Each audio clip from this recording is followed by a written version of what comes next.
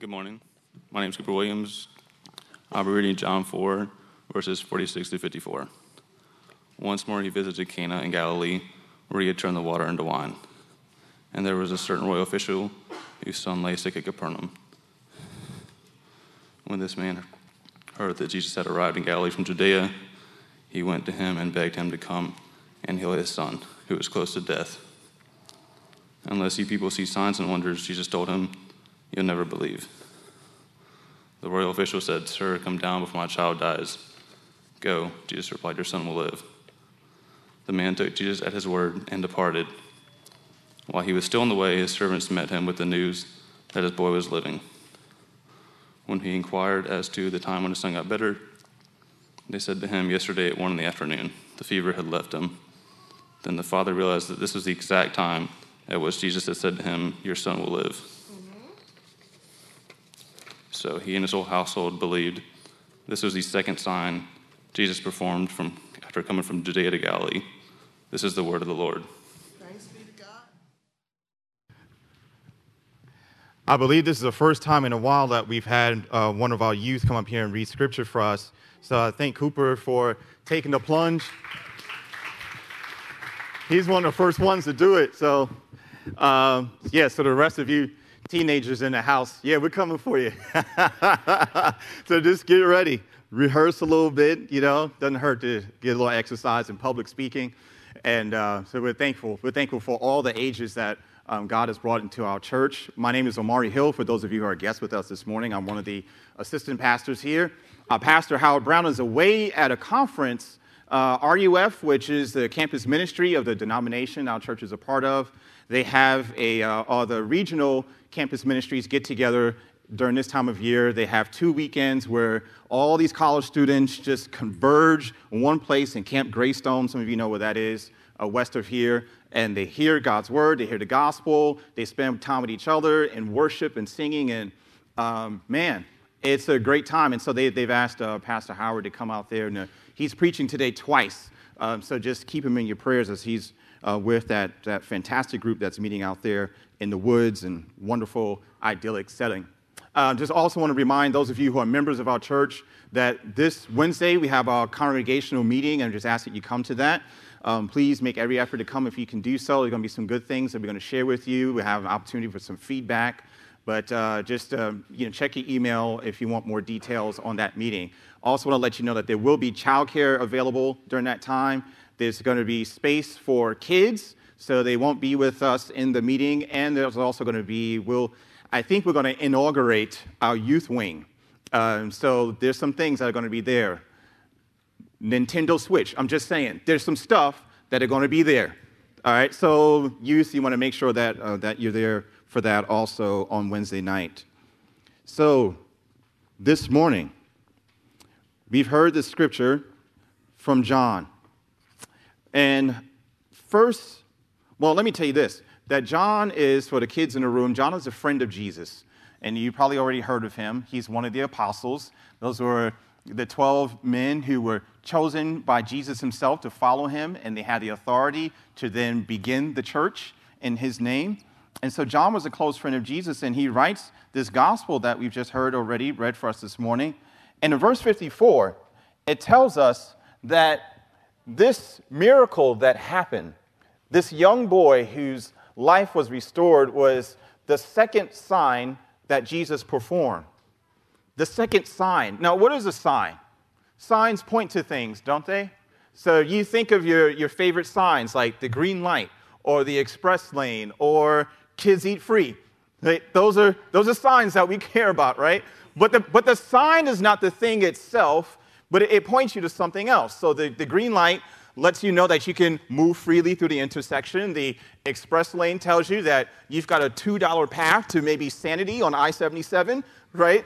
And then, the kids eat free gives you a chance to eat together, to eat out without having to hire a babysitter, right? Or if you're a teenager, it gives you an opportunity to pretend like you're 12, right? But the signs, they point to something. They point to something real. But then they also call us to make a decision. So what's the big deal about this sign that we've already heard of this morning? to what real thing does it point?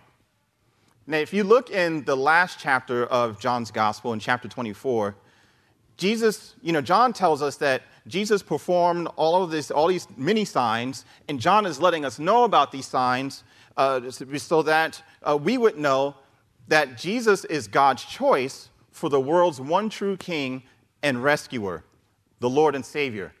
So it's not enough for us to look at what the sign is, but once you understand what that sign is, then you need to make a decision. So when you see the golden arch, right, do you turn in for a bacon, egg, and cheese biscuit, like I might, guilty as charged? Or do you say, not today, Satan, and you keep it moving, right? Right? So John says that we should believe. When we look at these signs, we should believe and put our trust in the Lord Jesus as our Savior so that we can have true life in His name, which already tells you that this life that God is offering, whatever it is, it's going to be a gift that's based on reputation or someone else's name. So this sign of the boy who had been restored from dying, it invites us to true life that comes through and in God's King, His rescuer for the entire universe, and that person is Jesus. So let's get to this sign. Let's take a closer look at it so that we can understand it, but then also figure out how to follow it. What is this sign? How do we understand it? And then how do we follow it? Well, then, to understand it, we have to look at the need of this man. Now, he's a royal official, John tells us, right? So that means he's a public employee, if you will. He works for the government. He probably worked hard to get where he is so that he could get government benefits and so that he could have a solid retirement plan. And apparently, he was a family man, too. I mean, he loved his wife and he loved his kids, and he even loved his servants, the people that worked for him. But all of his love and his duty couldn't stop what was coming for his boy. Sometimes you feel like, God, I've done everything right. I'm not perfect, but I don't hurt anyone. So why is this happening to me? Here's a man that knew about loyalty and order. After all, he worked for a king, right? So he had to keep things straight. He had to know how to keep things organized and to do it well. And he was also the head of a large household, enough to have servants as well as family members. But there's nothing like the power of suffering to cause disorder in your life. And this man didn't have the power to stop it. Think about how anxious he must have been. Think about how desperate he must have been, knowing that his son was about to die. See, like kids, as you think about it, think about how weird or powerless you feel when somebody you care about, one of your friends, gets sick. Right? Doesn't it feel a little strange? Like, what am I supposed to do? My brother is sick. My sister is sick. Right. Yeah, you know exactly what that feels like. I love that. So our parents, and we who are parents in this room, well, let me talk to you kids. Your parents want a lot for you. We want the whole world for you. Right? And we hate it when the day comes when you realize that this world is not as safe as you thought it was. When a friend breaks your heart, when you have to stay in the hospital for more than one day, when someone you trust treats you in a way that really hurts you, when you have to deal with anything from violent people to attending a funeral, it hurts. And you realize that the world isn't truly safe. And we hate that for you because we don't want you to become so afraid and so anxious that your joy and your wonder and your love and your peace is completely snuffed out. We hate that. And so we lose sleep, wanting you to be safe and to live a full life. And sometimes we are losing sleep because we're trying our best to prevent these things from happening to you. Many times we know that we can't. And some of you are losing sleep even now, because you don't have someone who's losing sleep for you. This man couldn't rest. His son was dying. He needed a miracle right now. Not tomorrow, not next week, but right now. Look at verse 46. It says this, talking about Jesus. He came again to Cana in Galilee, where he had made the water wine. And at Capernaum, there was an official whose son was ill. And when this man heard that Jesus had come from Judea to Galilee, he went to him and asked him to come down and heal his son, for he was at the point of death. Now, I didn't have it here in the text, but if you go just one verse before, in verse 45, what you learn is that Jesus was just in Jerusalem during the feast of Passover, and he had done some signs and miracles there. And so many people, including Galileans that lived in this place where this royal official was from, had already seen these things happen. So they knew that Jesus was a miracle man, that he was somebody that could make sick people well, that he could change your circumstance just by touching you and praying over you and holding you. So this man, in his desperate situation, when he heard that the miracle man was in town, and the first thing he was going to do was to run and find Jesus and say, "Look, help my son. You've got to do this," right? Now, kids, what is that little phrase from Paw Patrol? Didn't Paw Patrol say what? Paw Patrol, whenever you're in trouble, Paw Patrol, they'll be there what? On the double. Not Jesus. Not him. This man, he goes to Jesus, and what does Jesus say? He says, he says to him, "Unless you see signs and wonders, you will not believe." Wow. Why does Jesus have to be so rude? What's going on here? And we're going to find out, because I didn't know either when I looked at it, right? Look, what is Jesus doing? Right? But, okay, by the way, this is for free. By the way, sometimes we pray. Sometimes we go to Jesus with our stuff, and we get confused or distressed, or we get offended by what God says, and we miss out on the blessing that's on the other side of that prayer. Sometimes we're too quick to dismiss him. This man, he's desperate. His son is going to die. I'm going to lose my child. What am I going to do? Jesus, you've got to help me. And so he says this thing to him. He says, you're always looking for signs and wonders. It kind of like, hey, what's the matter with you? What's your problem? And look, the man just says, look, I got issues, all right? I got issues. But please, sir, just help my kid, right? I'll go there with you. I'll admit that I've got issues, but just come on, just help my kid. And Jesus has a point, though, in what he's saying here. This is what I discovered. What he's saying to this man and to us, it's not that I don't love you, but it's because I love you that I'm saying what I have said. And here's what's happening here.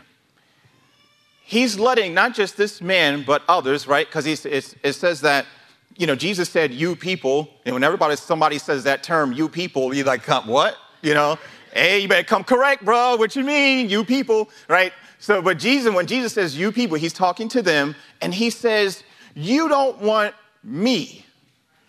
You want what I can do for you, right? That's his whole point here. He says to them, and he says to us, right?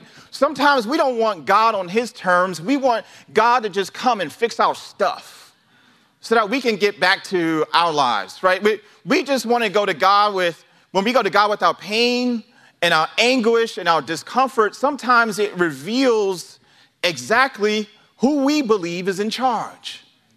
Is it God? Or is it me, right? Often we think we're the ones who's supposed to be in charge, right? What a lot of those TV shows that had the kids in them and Nick Jr. and all that stuff, what do they usually say? I'm the boss of me, right? A lot of the programs say that stuff. The kid, I'm the boss of me, right? God, I just need you to fix this terrible problem in my life so that I can get back to my plan. my future, my destiny, right? But God is wild, right? And when we interact with him, we're like, man, what is he going to do? I mean, look at Jesus. Jesus wasn't having it. The way that he responds to him, because that response to Jesus, how we come to him sometimes, is disrespectful. So he's not going to have it. But this isn't new to God. This kind of disrespect is not new to God at all, right? We came into the world like this. So if you remember, you go back to the book of Genesis and you see Adam and Eve, like ever since then, it has been part of our very nature to always want our best instead of God's best, right? Like, what God's best is always for our good, but sometimes we think our plan is better. And it's in our very nature, it's in our heart to always distrust God's plan to go after ours, and to think that ours is much better, that God, I can do better by myself. I don't need God to dictate what I'm doing with my life. I don't need God to rule over me and to tell me what to do. I just fix a couple of things so I can get back to my plan. But clearly, based on Jesus' response here, God has never stopped being upset about that. It's always disturbed him. And so we need someone who can change our hearts and make things right between us and God. And that's who Jesus is. He's our rescuer, the rescuer who would become king. See, so without him, we stay under God's judgment forever. Right? Our need for a miracle also shows our need for a sign, which shows our need for a Savior. If you're not a Christian, if you're not someone who is ready or has identified as a Christian today, you may be thinking, what judgment? Right? Isn't that that future thing, hell and all that stuff, right? What are you talking about, judgment? Yeah. Here's what's important for all of us to understand, right? Even if we're Christians, because sometimes we forget just how precious that Jesus is. See, there's nothing wrong with needing a miracle. Nothing wrong with that at all. When your loved one is in trouble and you can't get over your heartbreak, you need a miracle. Right? And when you come out of detox, right, you need those 12 steps to work. You need that miracle. When you've battled a disease, you need that thing to stay in remission. Right? You need a miracle. And Lord knows that we need miracles, and he's blessed us with them over and over and over again. There are testimonies right here in our congregation. But here's the judgment. Here's the curse that remains over us. It's this, that miracles only delay the inevitable. There's a cycle that just won't end, right? We get healing in one area, and then there's wounding in another, right? There's something gets fixed over here, and another thing breaks down. Look, we never get whole, right? If it isn't a cold, it's a tummy ache, right? If it isn't school shootings, it's a hurricane. If it isn't betrayal, it's too many bills, right? And then ultimately, there's death itself. So like this official's son, we are constantly at the point of death. It sits there, just waiting, right? And there's nothing that our beauty, there's nothing that our money, there's nothing that our friends or our government can do about it. It just can't fix it. Each miracle that we experience is like a Band-Aid over a gaping wound. It'll get you by. It'll get you by. And it's nice to get by sometimes. But it won't save your life. God doesn't want us to just get by. Do you see his love for you here? God doesn't want you to just get by, but he wants us to have life in his name. Right? To not be stuck in the cycle of selfishness and suffering and death, but to follow a sign that leads us to a way to eternal life and eternal healing.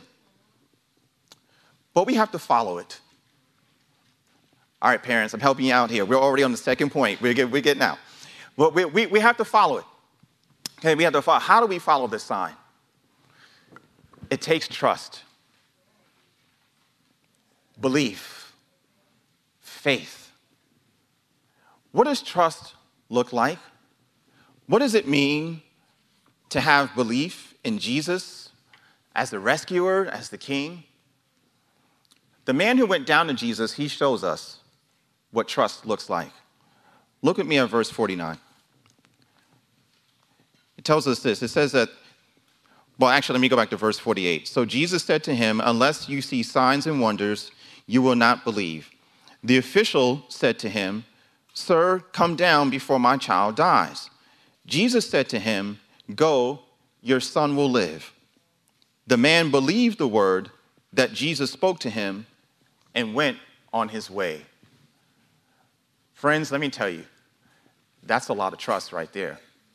Because the man originally asked Jesus to come down, right? Come back home with me. Heal my son.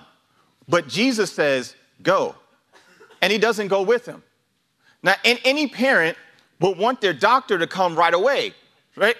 I mean, insurance or not, you ain't leaving urgent care until somebody sees your kid, right? I'm just like, look, I don't know what y'all got to do to work this stuff out, but I don't know if I have to be here for 5 hours, but somebody's got to see my kid. So you can't just tell me to go. That's not happening today. You're going to have to call authorities or something, but I want to see my child get attended to. So, but he goes. He goes because he's beginning to trust Jesus' word. He's beginning to trust what he has said. And this is the kind of faith, the kind of trust that God desires, one that is willing to live by his word.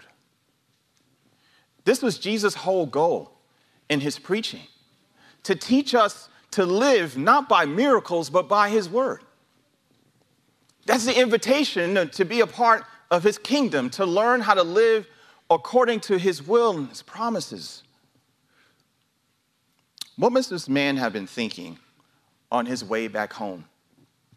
Right? What was his wife going to say when he got back home? Where's Jesus? Right? You messed up.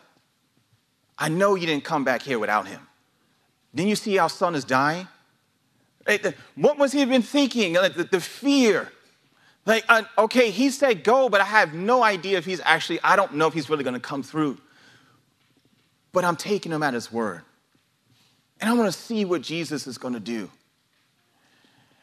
And he's on this way back that is not just hard for him psychologically, but also physically. I mean, he's about 20 miles away from his home. And so it's this long way to get back home while he's waiting for Jesus to come through on what he has said. And sometimes for us, it's a long way to the promise of being at home with God.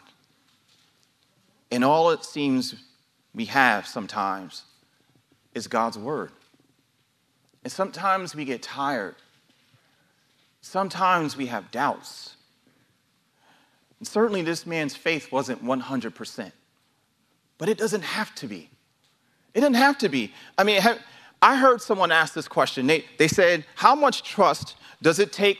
How much trust does a chair need to hold you up? Right?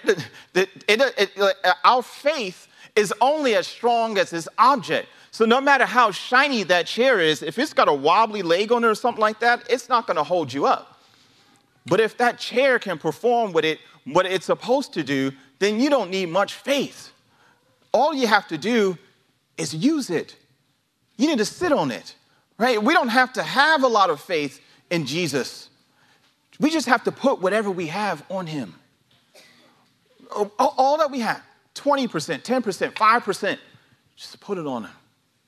And he will come through because he is who he says he is, right? The boy was healed and his whole household believed. But this official and his family and his servants and all the people that loved him began to live by Jesus' word, not simply because of the miracle, not because of what happened to this boy, but because they discovered something about Jesus when he did it. See, because remember that Jesus didn't go with this man to heal the boy, but he simply spoke it. He spoke it From 20 miles away, he spoke it and the boy was healed. What kind of man would have so much favor with God that he could heal a dying boy just by speaking it? So John says, he tells us in the very beginning of his gospel that God created the universe by his word, and that word was God. And that same word became a man, and he lived among us. And if that word could make Mars, if that word could make the mountains and could make all the people of the earth, he can certainly make a new creation, and he can certainly make a new kingdom. The Son of God is strong enough to save everything. Everything. But we don't always listen to him. We don't always submit to his word. So who of us deserves a miracle? Who deserves to be saved, to be healed by this God who can change everything just by speaking it? And even less, who deserves to be saved? Who deserves to have his great salvation? Yet we get miracles. We get miracles in a wounded world, in a world that can sometimes be dangerous. We get, go, your son will live.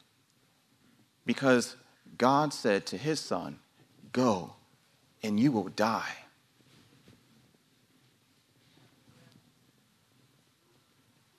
You will rescue them from sin. You will rescue them from the curse of death itself by giving your life for them. You can go. You can be set free to have joy and wonder and peace and love and life in my name because of what my son has done. Our world can be a dangerous world. It can be a place that is not always safe for us. And God himself can be at work in it, doing and saying some wild things that we don't sometimes understand, but he is worthy of our trust. Only the love of God in Jesus can heal wounded people and heal a wounded world. So then let us persist in prayer. Even when the road seems long, let us persist in giving our heart to his word, even when our faith isn't 100%. Let us persist in living whole lives, even when it looks like death has won, because Jesus is alive, and he has won the victory. And because of that, friends, I say to you this morning, the doctor is in. He's calling your name. Will you go to him and give him your trust? Let us pray. Heavenly Father, what wondrous love is this, O my soul, that caused the Lord of bliss to bear the dreadful curse for my body and my soul. Lord God, you have revealed yourself to be Jehovah Jireh. You are our healer and our King and our Savior. Rescue us from the deep wound that drives us apart from ourselves, from our families, from others, and from you.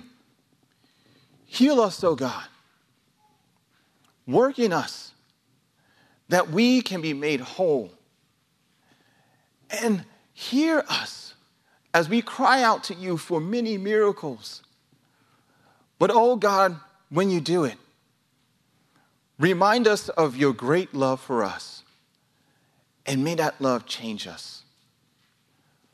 We want to be, as we just sang, Father, where you are. For peace is where you are. Joy is where you are. Wonder and love and power are where you are. Hold us, our healer. Hear our prayer. Make us whole. In the name of our King and our great rescuer, Jesus Christ. Amen.